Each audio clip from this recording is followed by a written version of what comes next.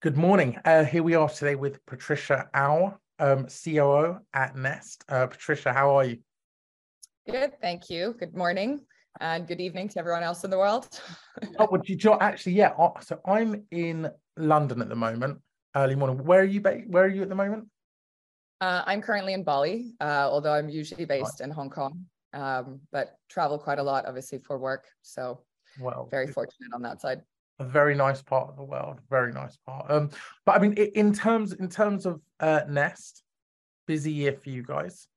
Um, how did 2022 shape up? And yeah, what's the plan like really for this year? So, I mean, 2022 was obviously challenging. Well, actually, it's as the world is, right? The duality, the polarity of it. It was challenging, but at the same time, it was great. For us on a work level, we launched our dApps. We came out with a revision on our actual chain. Made a whole bunch of connections, attended a lot of conferences. We really ramped up on the marketing and started building our community. So, always trying to think on the positive side of things. It was actually all in all a very good year, despite what the industry has been going through. Yeah, I think that with any like emerging industry, there's always challenges. And I think that actually what we're going to see rather come out of the Web3 space and the blockchain space is actually like more opportunity, stronger companies, and also more of a focus, right? So I think I kind of compare it to the internet, like in the tech bubble crisis in 2000, 2001. But I mean, and in terms for moving forward this year, what's the plan for Nest? So we're going to be continuing to scale. We're really looking at ramping up, user acquisition, coming out with new features on the dApps, acquiring new customers, integrations, partnerships, and then on our layer as well, we're wanting to really scale that and have developers come in and start building on us, which is really, really exciting. That is obviously the piece de resistance of Nest, and with the version 2, which is very exciting. I'm not sure if Charles has mentioned it, but the tech team has come up with a very exciting hybrid structure on the layer to help for some of the scalability issues within the industry. So really looking forward to receiving some feedback from the community on that.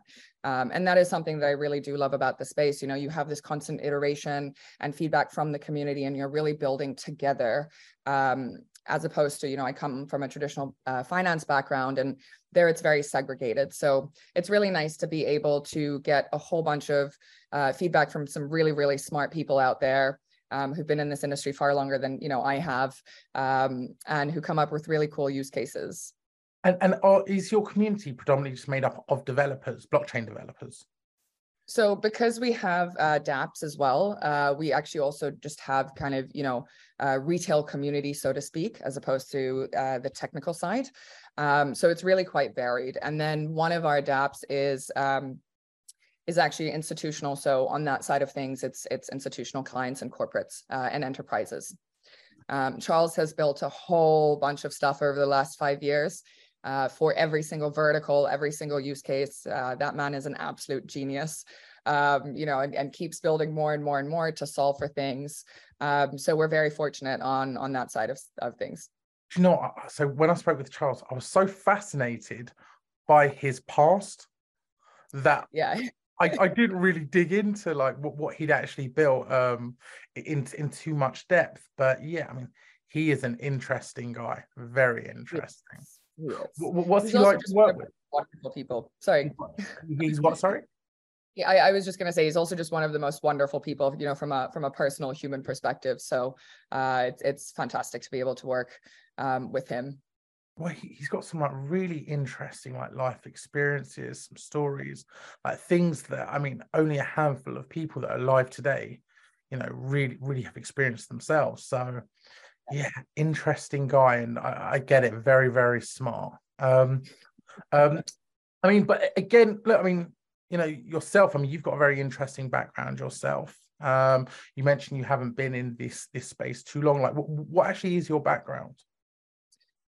So I started as a lawyer in investment banking. I was a derivatives lawyer. And so I actually went through the financial crash in '09 in London, which, you know, to me is very comparable to what happened with FTX. I kind of, when FTX happened, I compared it to Lehman's. That was kind of a very pivotal moment in my career within investment banking. I then ended up running the Asia Pacific region within the legal department for the banks. I then decided that I was not happy with my corporate career. You know, I was constantly stressed. I was working 24/7, and I ran away with the circus, quite literally. So I'm an aerialist on the side, and I ran away and performed for I thought that was about a 8 joke. No, that is. I read that. It's ran away with the circus. I thought, okay, I need to, okay. Yeah, I overlooked that. Wow, you actually ran away with the circus. I actually ran away with the circus. Yes, it was the most wonderful experience. And when I came back from that, I fell into crypto. Okay, but sorry, but in terms of like running away with the circus, sorry, it can't be like, yeah, I ran away with the circus. Like, there's a story there.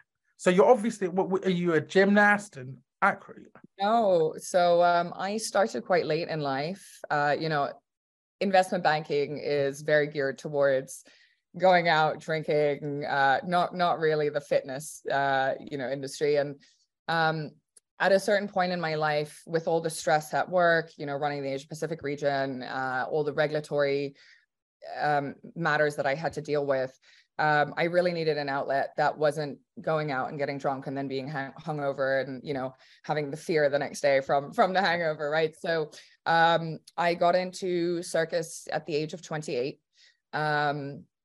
And, you know, really got obsessed with it and ended up eating, sleeping, and breathing it outside of work. Would get up, you know, super early, 4 a.m., start training. If I finished late, training a day? You know, anywhere from kind of 5 to 8 hours. So I slept very little at this point in my life. I had insomnia.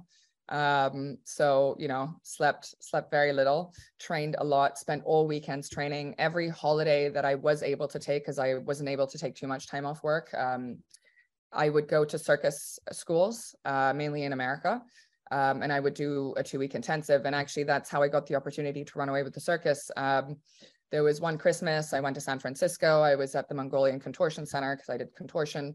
And I met who now is one of my best friends in life. And for about 2 years, she kept saying to me, if you're unhappy, why don't you just leave your job? And I was like, well, yeah, sure. Just quit my job. You know, what am I going to do in life? And so she kept saying to me, come to Peru. I'll be fine. And one day I just woke up and I'd had enough of my job. And I resigned that day, booked a flight the next day, got on a flight, got to Peru, and she'd helped me get, you know, a part in the circus because she's a resident aerialist. And yeah, off I went. You know, it was phenomenal, swinging from the ceilings and playing around. I mean, it's really just like being a big kid again, you know, which is actually also, I compare it to crypto because I feel like again, I get to live this, you know, very fun life. I'm still working 24/7, but it's fun and it's playful and it's creative, as opposed to, you know, banking. Yeah, it's and again, funny enough, I worked in banking in London pretty around the same time, around the financial crisis. And do you know what? I think after 10 years of doing it, I was just completely miserable. Yep. To be blunt. And actually, I quit my job on a dare. I was there to just go in and quit my job, but they were like, if you're so unhappy, just go and quit. And I did. And yeah, lo and behold, good for you. Congratulations. Yeah, but honestly, best decision I've made. I almost wish I'd have done it like 5-6 years earlier, but it is what it is. But I mean, in terms of like in terms of like Web3, obviously you've got a very interesting past. So you've got a legal background. You obviously got a creative side. You've got a fun side as well, which is, like we say, is necessary for this area. You've also worked in the VC world. Yes. So so I was the director of a VC called Brink, which is based in Hong Kong, and they have a partnership with Animoca Brands and now a few other big players. And so I ran their accelerator. So I put together the program, I sourced the projects, did all the due diligence, you know, and then also mentored and advised a lot of these projects. And I still work quite closely with them. I still refer projects to them that I think are good, you know, and who can benefit from the curriculum and all the help and the advisory there. But again, it fit into my background because, you know, so I worked at Barclays Capital in London.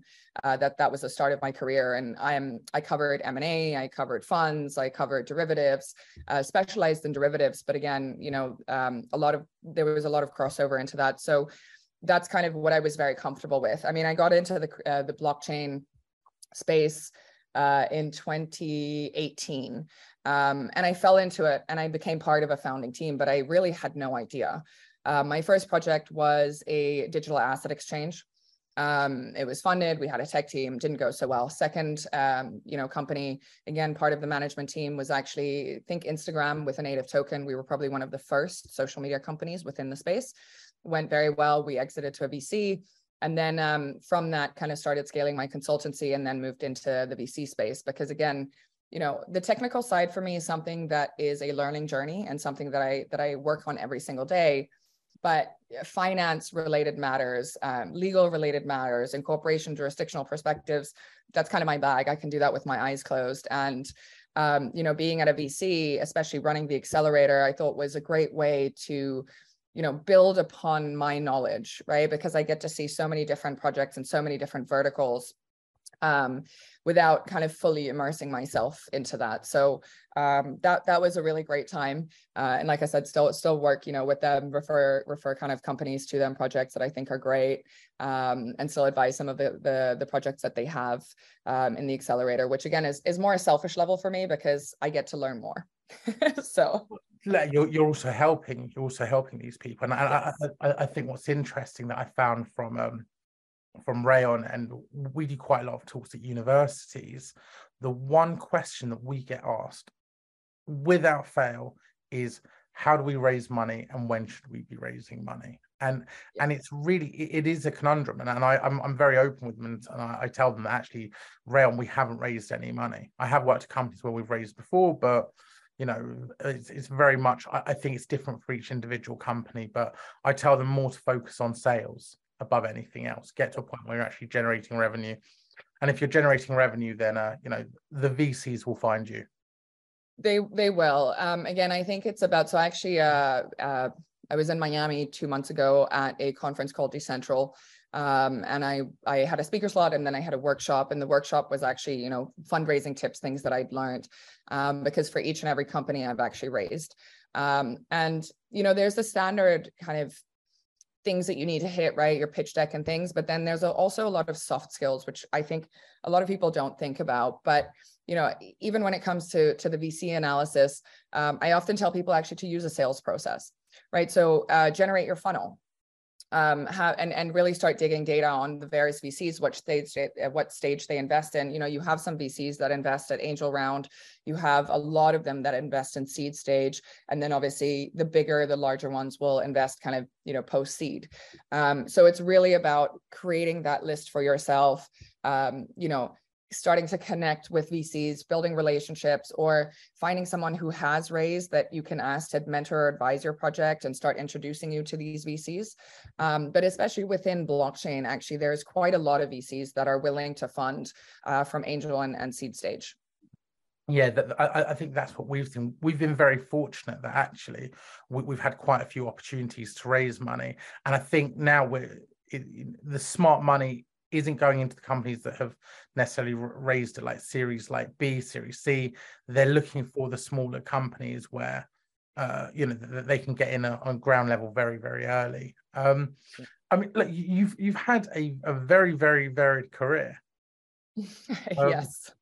So I mean, but I mean, in terms of the, you know, the next steps really for yourself, I mean, what's the focus then? Because, you know, I know that you're also doing a lot of work with women in blockchain as well, which is interesting because in the tech world, I'm going to get in trouble for saying this, but within the Raion community, like a vast majority is men. I think something like only like 25% of the Raion community is female, and it's like 99 or 95%, I think at the moment, is over like software developers and engineers. But specifically blockchain seems to be attracting a lot of like women who don't necessarily have a tech background. Like, why do you think that is? You know, I think blockchain has become such a buzzword right, within, and it's really exploded. It's become kind of the flavor of the month, so to speak. And it's a fun industry. You know, if you look at my life, a lot of times it looks like I'm just partying and having fun, and going to all these exotic places and meeting, you know, cool people, and Sounds especially horrendous. again, exactly, right, hard life. You know, and it's not, I think if you traditionally think about tech, we think about, you know, Microsoft and IBM, and it's a little dry, right? What the job opportunities there, the output. Whereas in blockchain, you know, you've got move to earn a space, you know, health and wellness. You've got social media companies. You've got, you know, gaming. You've got metaverse. You've got NFTs in terms of digital art that you can create. And, you know, again, this is a vast generalization, right? But I think women, a lot of women like to be creative. And the amount of opportunities within blockchain to be creative versus the traditional tech spaces is just so different that I think women naturally gravitate towards that. In addition to the fact that, again, it's, you know, everyone can see from the outside, it's a really fun world. Whenever you meet crypto people, you know, they all seem to be having a great time. They're constantly traveling around and having fun. You get to meet really, you know, cool and interesting and smart people. And so I think that's definitely something that attracts a lot of people, you know, versus a lot of other industries, right? Not just necessarily other tech industries, but, you know, you think about banking, again, it's pretty dry. Yes, you have the parties, but it's dry, it's boring. There's politics. There's a ceiling for not just women, right? Men as well. And so, you know, and I think in crypto, you can really carve out your own career and your own path. You can be a founder right from day one. Even if you don't have the technical knowledge, you know, if you've got the creative side, or if you've got a really interesting use case, you can build your tech team, and they can build that for you, right? So lots of opportunities, and I think that's why a lot of women are coming into the space. Yeah, I mean, it's definitely an interesting industry, and I can say this like from experience, like there's a willingness to help each other. Yes. That you don't see like in the hedge fund world. Yeah. Nowhere. Banking world, yeah. Well, whereas I think particularly for women coming into this space, yeah, maybe it's the creative side of it, you know. But yeah, I mean, that's what I think it is, just because, you know, especially a lot of the female founders that I speak to, a lot of their projects are very creative, you know, or even creative in terms of the application of blockchain. Yeah. You know, which I don't necessarily find so much in, again, I might get in trouble for this, but generalization, but within male founders within the space.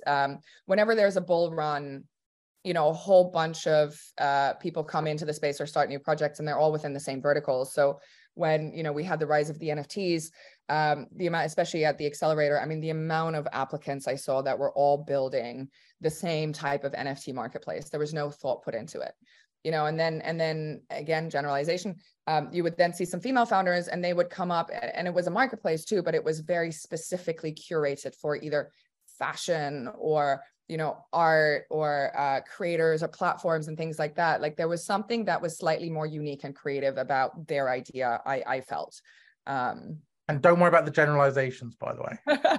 You know, ex-lawyer, I have to caveat myself. Yeah. No, it's you know what? It's, look, be grateful that A, you get to say you're an ex-lawyer, and B, the fact that actually, you know, you're able to like lead in this industry, because it is interesting. And again, I'm not known for my political correctness. I'm not known for always saying the right thing. But, you know, I think that it's interesting, like the amount of women that I do see like leading in this space, that really you'd think just because of how technical it is, it would be like male dominated. Yeah, which again, I think is the great thing, you know, as long as someone has an idea, or they're great at, you know, operating, right? If you're an operator and you know how to manage and lead a company, you can build the tech team. Sure. And again, within blockchain, you know, it's so varied, even within the developers and the engineers, that you can't just have one person do that for you. It really needs to be a whole bunch of people. So, you know, I think this is why it works, because ultimately a company, regardless again of what industry it is, there's a lot of similarities in running a company, right? It's management, you know, hiring well, admin, logistics, accounts, marketing, you know, all of that type of stuff. It has nuances and it has unique parts, but fundamentally it's very similar to running a company in another space, except that, again, I would say it's far more fun. So no, I have to say, I definitely agree with you about the fun part. And I think what's interesting is actually seeing, again, women particularly like entering into the gaming space. So again and again, generalization, I'm caveating it myself now. But when I think of you know, the customer base for gaming, it's very male dominated. You know, growing up, my friends and I, we all played video games. I didn't know any girls that did.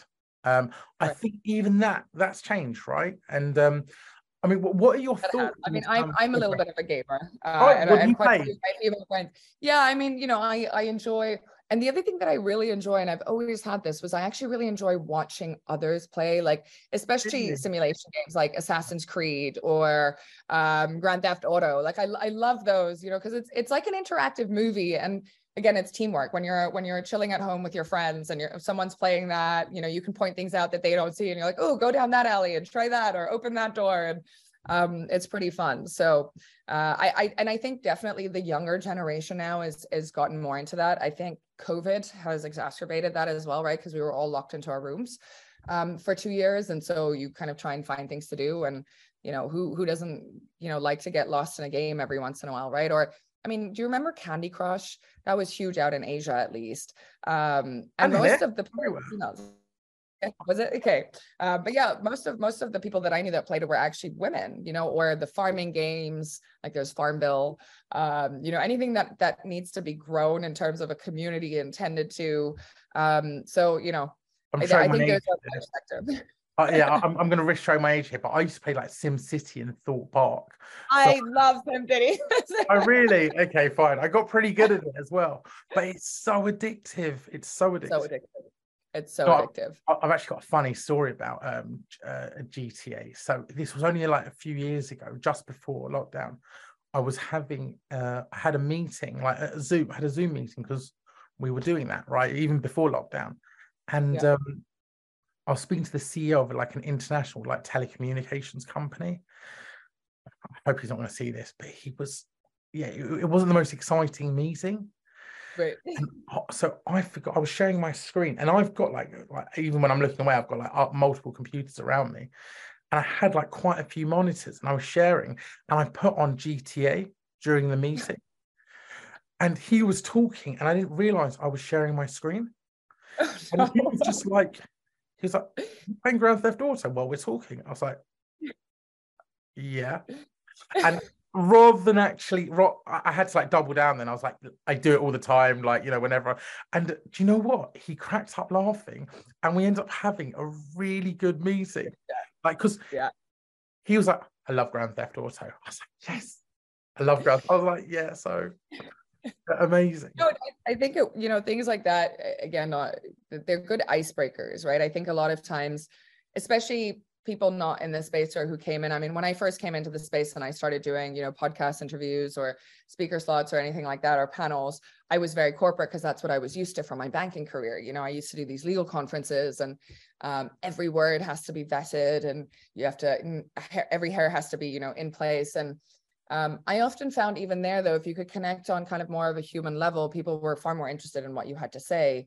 And it was a great icebreaker in a lot of ways. So, you know, play Grand Theft Auto more on these interviews. Yeah.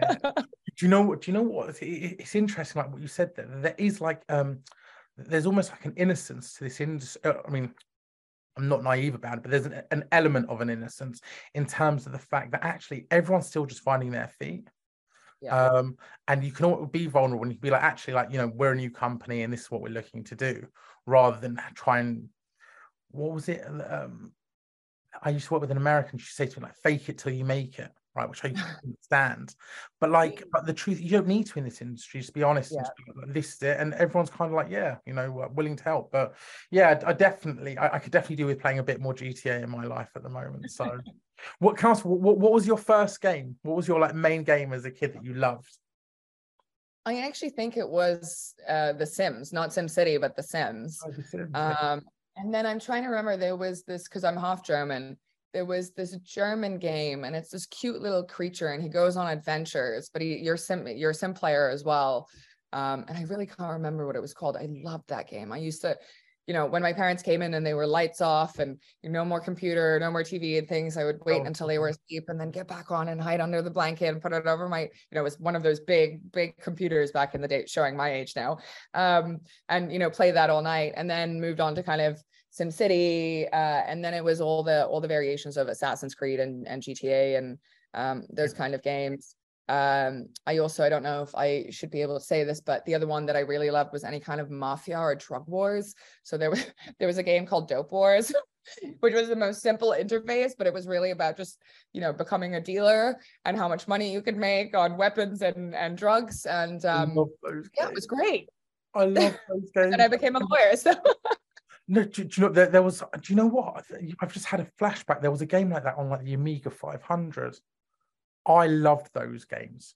Genuinely, yeah, they're great. I mean, that, simple, but you just get into it, and actually, I think they served me well, because they started to teach me accounting, and costs and overheads, and don't have to justify it now. That's fine. Listen, it was just fun. You don't have to justify it. It was just fun.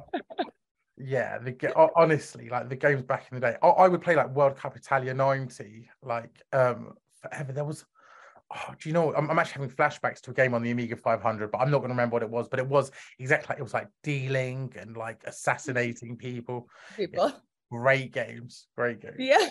But going back to the world of blockchain, and Nest, like, it's obviously it's a precarious time, right, for the industry. And one thing that we're seeing where there does seem to be a lot of excitement is actually in the metaverse and in the gaming world. I mean, do you have any like thoughts yourself on because I'm getting mixed reviews, I have to say, on the metaverse right now. So, I mean, I'm going to take a little bit of a step back, kind of on and just talk again, generalization on high levels. The metaverse, I think there isn't really a utility per se. I'm still a little confused on why we are using blockchain for the metaverse. Graphics, when it's really blockchain centric, are still not great. A lot of people are now combining that with kind of Unity or any of those, which is very much Web 2. But I also think a big issue with the industry on the metaverse side of things is there's too many metaverses. So if we are trying to combine and consolidate the entire industry and bring in outside players, a lot of big brands have been wanting to come in for customer acquisition. HSBC got a piece of land in the sandbox. I feel like it defeats the purpose by having, there's currently 1,000,001 metaverses, different ones. And, to get traction there, and then what the application is, I'm a little confused about. I've obviously been pitched quite a lot, especially at the accelerator, and even now through, I still advise a lot of companies through my consultancy on metaverse projects. And, I see the traction, Nike, all of these brands and stuff, they want to go in. But if I think about it from a personal level, and I always try and, have different hats on when I'm looking at projects and I'm advising, why do I want to go into the metaverse and buy Nike shoes? I would like to go into a physical store and try them on, walk around, see whether they're comfortable, feel the material, so I think that there is a time and place for it. If we were still in COVID, I think maybe yes. Even then, again, on a personal level, I prefer being out in a shop. Same as with bank accounts. Am I really going to go into a metaverse and open a bank account? I also find that a little ironic because, KYC compliance wise, that would be a very difficult KYC process, right? So it's to me, I still don't get it. And this is a little bit a frustration that I have within the industry. Again, going back to kind of the same example of, when there's a bull market, everyone kind of comes up, or not everyone, again, generalization. A lot of people come up with the same type of project because it's a little bit of a money grab. It's easy. A lot of people think it's easy to make money. We saw this during the ICO boom. I kind of feel like metaverse and gaming is following that trend. The issue that or the frustration that I have with gaming is people are building it surrounding play to earn, as opposed to building a game that people genuinely like and then having a token or earning as a bonus, right? So the reason that we played GTA and Assassin's Creed and FIFA, or, you know, Tiger Woods golf, is because we genuinely enjoyed that game. And so there's a real incentive to play the game because you just genuinely enjoy it. And then if you get rewarded for that, great. Now, blockchain or crypto, actually, we should say crypto in this instance, has flipped that concept, and they're enticing people by saying, ooh, you could make a lot of money. But the game, I mean, we saw this with Axie Infinity. Axie Infinity is not a fun game, but everyone played it because of the amount of money you could make it. But as soon as that token model no longer works, or as soon as there is a crash, no one's playing the game anymore. And so you don't have a long-term life cycle of your company and of the game. And, you know, I think that needs to reset a little. I'm hoping this bear market is going to, because generally in the bear market, you see very interesting projects come out afterwards, you know, where they really start to think about it. So I'm kind of hoping that people will really focus on building games that are fun and then adding a token later. I actually generally suggest to my gaming companies to delay the token by about 4 years. Build a game, build a community of really loving that game, and then rewarding them after, right? Because you know that they're going to stay with you, and you know that the game is going to survive. Same as with the metaverse, you know, let's build something that's fun, where the graphics are good, where people know what they're doing in it. Like I said, I still don't really get the point of the metaverses. You know, you walk around as a sim, but there's no fun game in it. It's not like The Sims. It's not like SimCity where you're building your own stuff. You're literally walking around, and you can go into a shop, or you can go into HSBC. And again, maybe this is me just being old, and I like brick and mortar shops and banks and restaurants. But, you know, I don't really get it. No, do you know what? I have to say that, I mean, look, in terms of banks, I think actually I can see a use case there for the metaverse. But the reality is, in like, I think banks are going, like ATM machines are going. I think cash obviously is going. I just think the technology on the metaverse is probably 10 to 15 years behind where conceptually we think it is. And I think in the short term, we always overestimate how good technology is. And in the long term, we underestimate how good it can actually be. But I just think in terms of the metaverse, my issue is more around like mental health. I mean, are we really going to sit there like you say, like, you know, when you say you like brick and mortar, what you're really saying is you like to be out in the real world. Yeah. You know, and the concept of just sitting at home and just with a headset on and living your life that way doesn't sound overly appealing.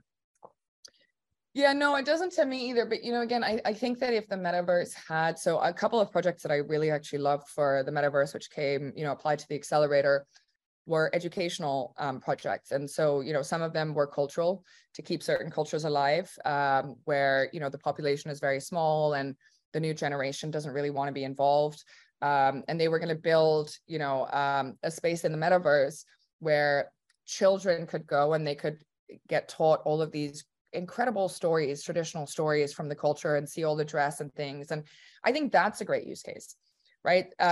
Or for example, if we set that up where there was a space for mental health or breath work, I mean, I'm super into all of that stuff, but I do also think it's very good for us. But currently, you know, I don't want to name some of the metaverses, the big ones. No. Everyone knows which ones they are, but you walk around and there's really nothing to do. You can go shopping. Oh. Or you can, you know, sometimes attend a rave party, which again, I would rather do in real, where I can see the DJ, where I can speak to people, speak to my friends, speak to randoms, you know. Yeah, have fun. You're not sitting in your lounge at home.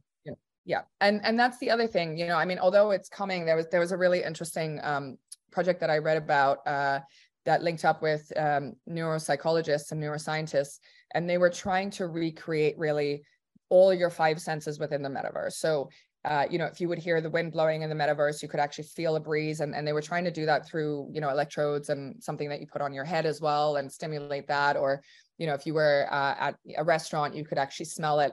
That I think is different, right? Like if it's fully immersive. But again, I feel like we're losing so much of that human interaction Something that's really interesting to me is over the last 2 years, so I'm big into psychology as well. Over the last 2 years, psychologists have been doing studies on children who haven't been able to go to school, and they found that most kids can't read other people's body languages and emotions because, for 2 years, everyone was wearing a mask or everyone was at home. And so you really lose the way to connect with one another, which, to me is a big thing, because I think life and fundamentally happiness for most of us come from connections that we make with one another. And although you can connect over Zoom and things, it's still not the same as when you meet in person. It's a whole different ball game, the energies that you feel, and and being able to run around and play around together. It comes from a young age as well, right? It comes from, and I think, I think it was like Bowlby's maternal deprivation hypothesis, where he looks at the study of like kids who have deprived the primary caregiver, and the detrimental effect that it has on the child over the long term. It's no different to what we're saying. We're actually saying, should we be depriving each other of that human interaction? And for me, I think that is very much the concern. But yeah, you can't recreate a rave, I mean, on the metaverse. No, although they've tried, I think Paris Hilton had a rave, right, in the Sandbox a while ago. But again, this is just a personal thing. I mean, there might be some people out there that are saying no, they don't. They actually don't want to be out in the world, and it's far more comfortable. You don't have to queue for the bathrooms. You don't have to queue for a drink. You can sit at home. And fair enough, to each their own. But I think my main point with all of this is everything in balance, right? Yeah. So just as we enjoyed playing SimCity or The Sims, and that was kind of a metaverse, right? It's in balance. It's still going out during the day. Climbing trees as a kid, and exactly. We used to play football on the street. I was just sounding really old, but we used to play football on the streets every day. I've never ever seen kids playing football on the streets. No, they're all on their phones now. Oh no, don't. We're sounding really old. We don't. Yeah. Let's not go down that. But yes. But moving on. I think that the investment we're seeing from global financial institutions into the metaverse, it is exciting. But personally, I don't think the technology is there. I think women in blockchain, especially, is actually quite exciting. And again, it's not for me trying to be politically correct or anything like that. I think it's more like what you said. It's more from a creative standpoint. But yeah, I mean, and again, I mean, for Nest, I mean, it's an interesting time, because I think that actually there's going to be more and more companies that have a far greater need and demand for the products that you are actually offering, right? That control. Yeah, so I mean, there's a couple of parts and features or focuses, I guess, in terms of our product. So one, we have our own blockchain. So that's kind of the piece de resistance. And then we built, three apps on top of that. So one of them is what we call the Nest app.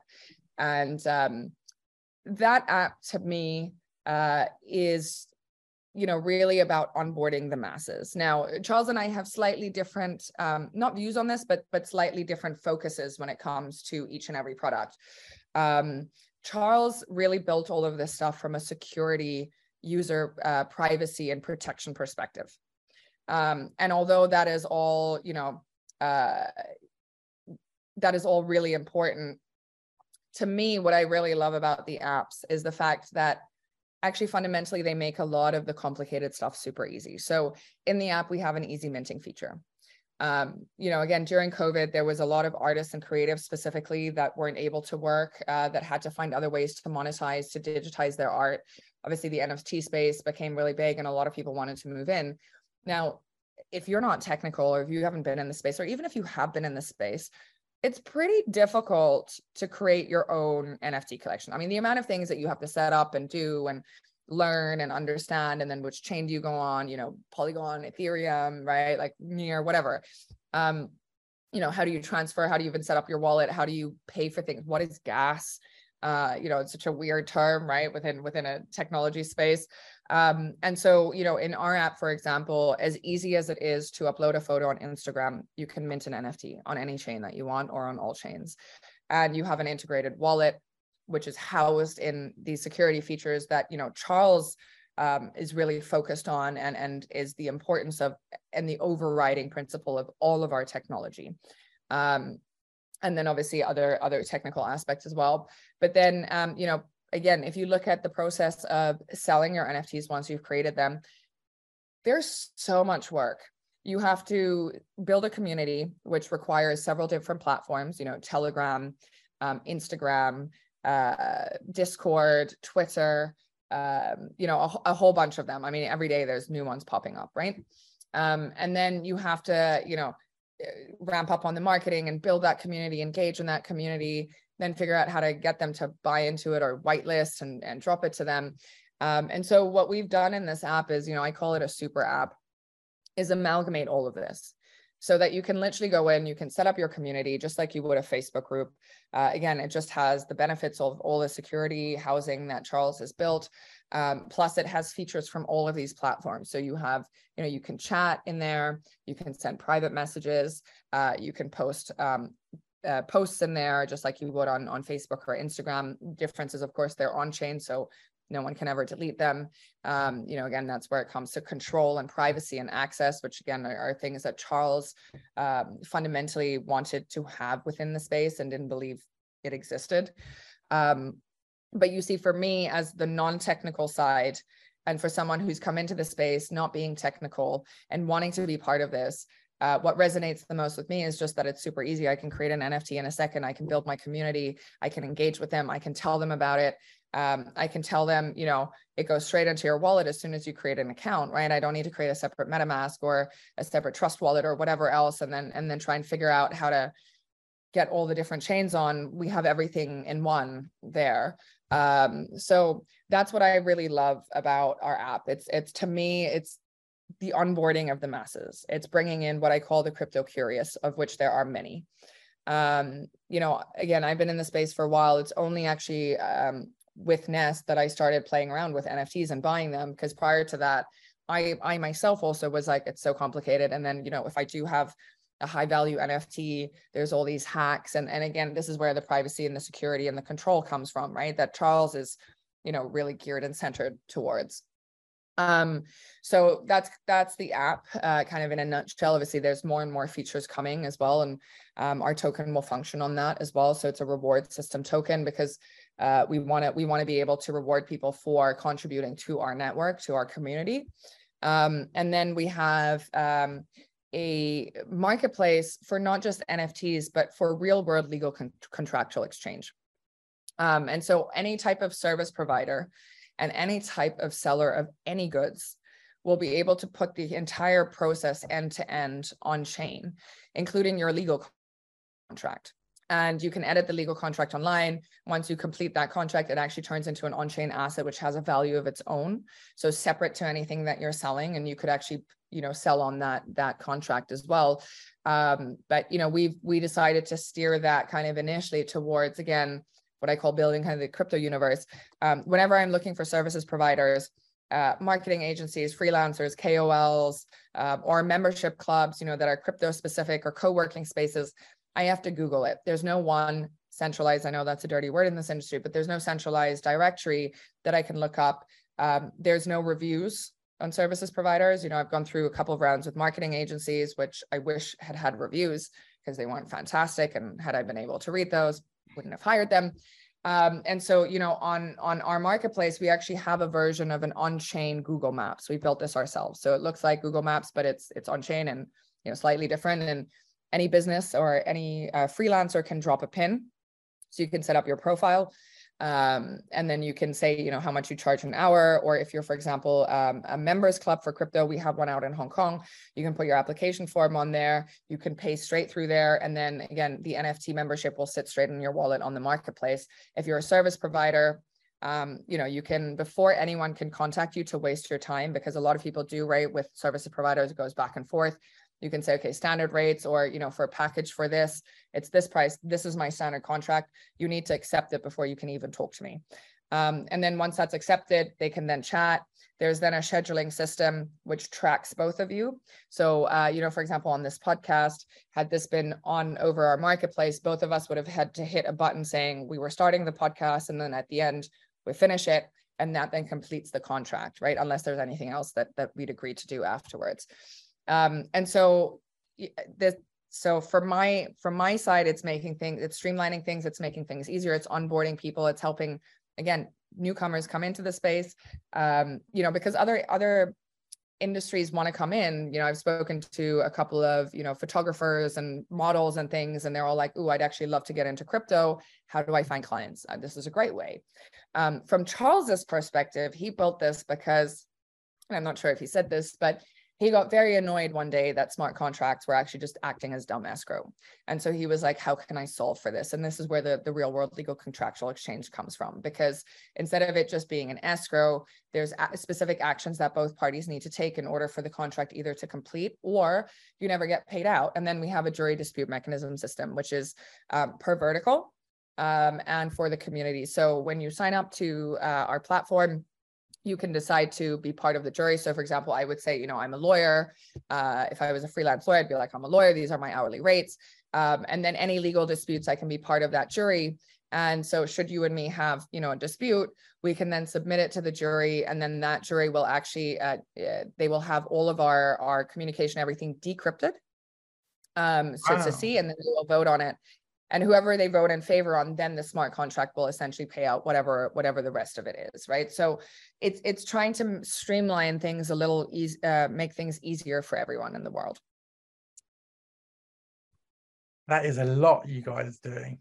That is. And then the last one is an institutional custody grade solution for digital assets and bulk minting and NFT ticketing and a CRM management system. So that it's a lot. It's a whole bunch. Charles has been building this stuff for about 5-6 years now. Yeah, like he's a smart dude. He's a smart dude. And he's very dedicated. Yes. So, well, look, it's going to be exciting to see what you guys do next. And Patricia, great to see you. So thank you so much for your time. Thank you so much for having me. It's been such a fun conversation. It's been great to see you. Patricia Auer, COO at Nest.